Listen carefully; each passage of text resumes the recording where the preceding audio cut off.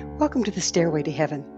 We're coming to you through the X-Zone TV channel to bring insights to the ever-changing high-frequency currents now bathing the planet and affecting us all. The source of vital information for the evolving human being. I'm Gwilda Wiyaka. The Great Divide. Astrologically speaking, we continually cycle through the 12 ages of the zodiac, each age lasting between 2,000 and 2,500 years, with every age representing a specific bandwidth of frequencies. These frequencies sequence from high to low and back again. When we're in the age of Scorpio and Taurus, we're passing through the low frequency times, with Leo and Aquarius being high frequency. Without engaging in further astrobabble, the short form is, lower frequency times tend to support polarization and compartmentalization, while higher frequency times facilitates unity.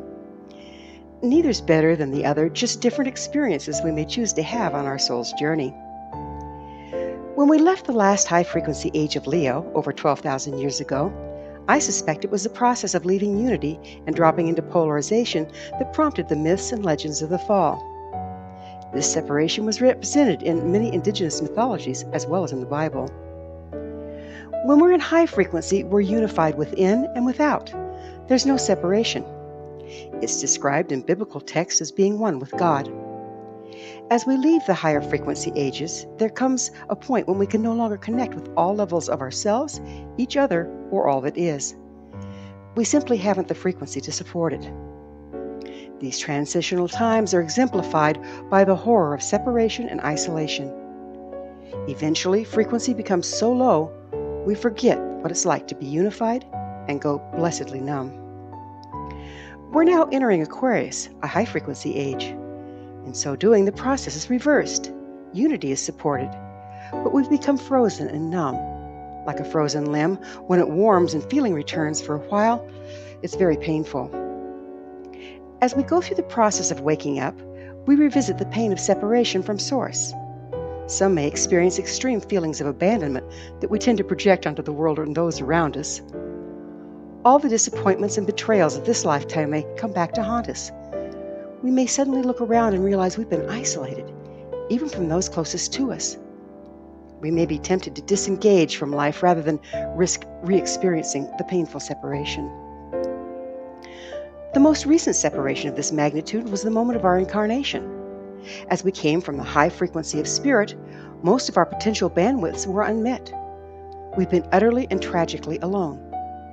This isolation is so devastating as to cause amnesia, as much of our potential awareness, not supported by the ambient frequency of the planet, must go dormant until it once again can find resonance. We become like AM radios unable to pick up FM channels. With the ambient frequency rising, we can now obtain enough personal frequency to wake up. We're becoming conscious on an increased number of bandwidths heretofore absent from our awareness.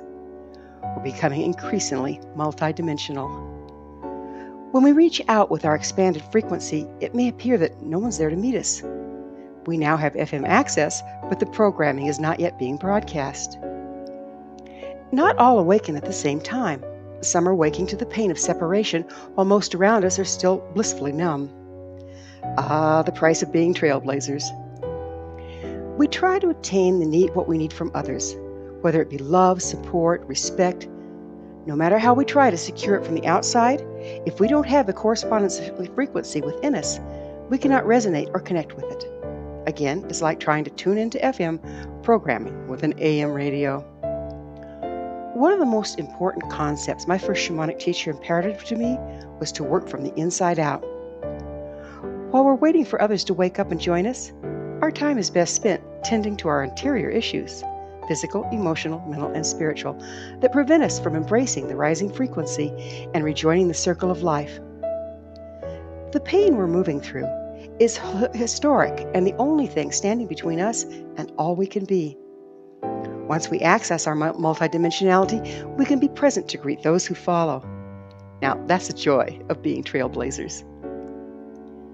Thank you for joining me, Gwilda Wiyaka, on the Stairway to Heaven, where we provide updates on the energetic currents facilitating our evolution into conscious, powerful co-creators. Until next time, may you be blessed on your sacred path to wholeness. We are here. The time is now.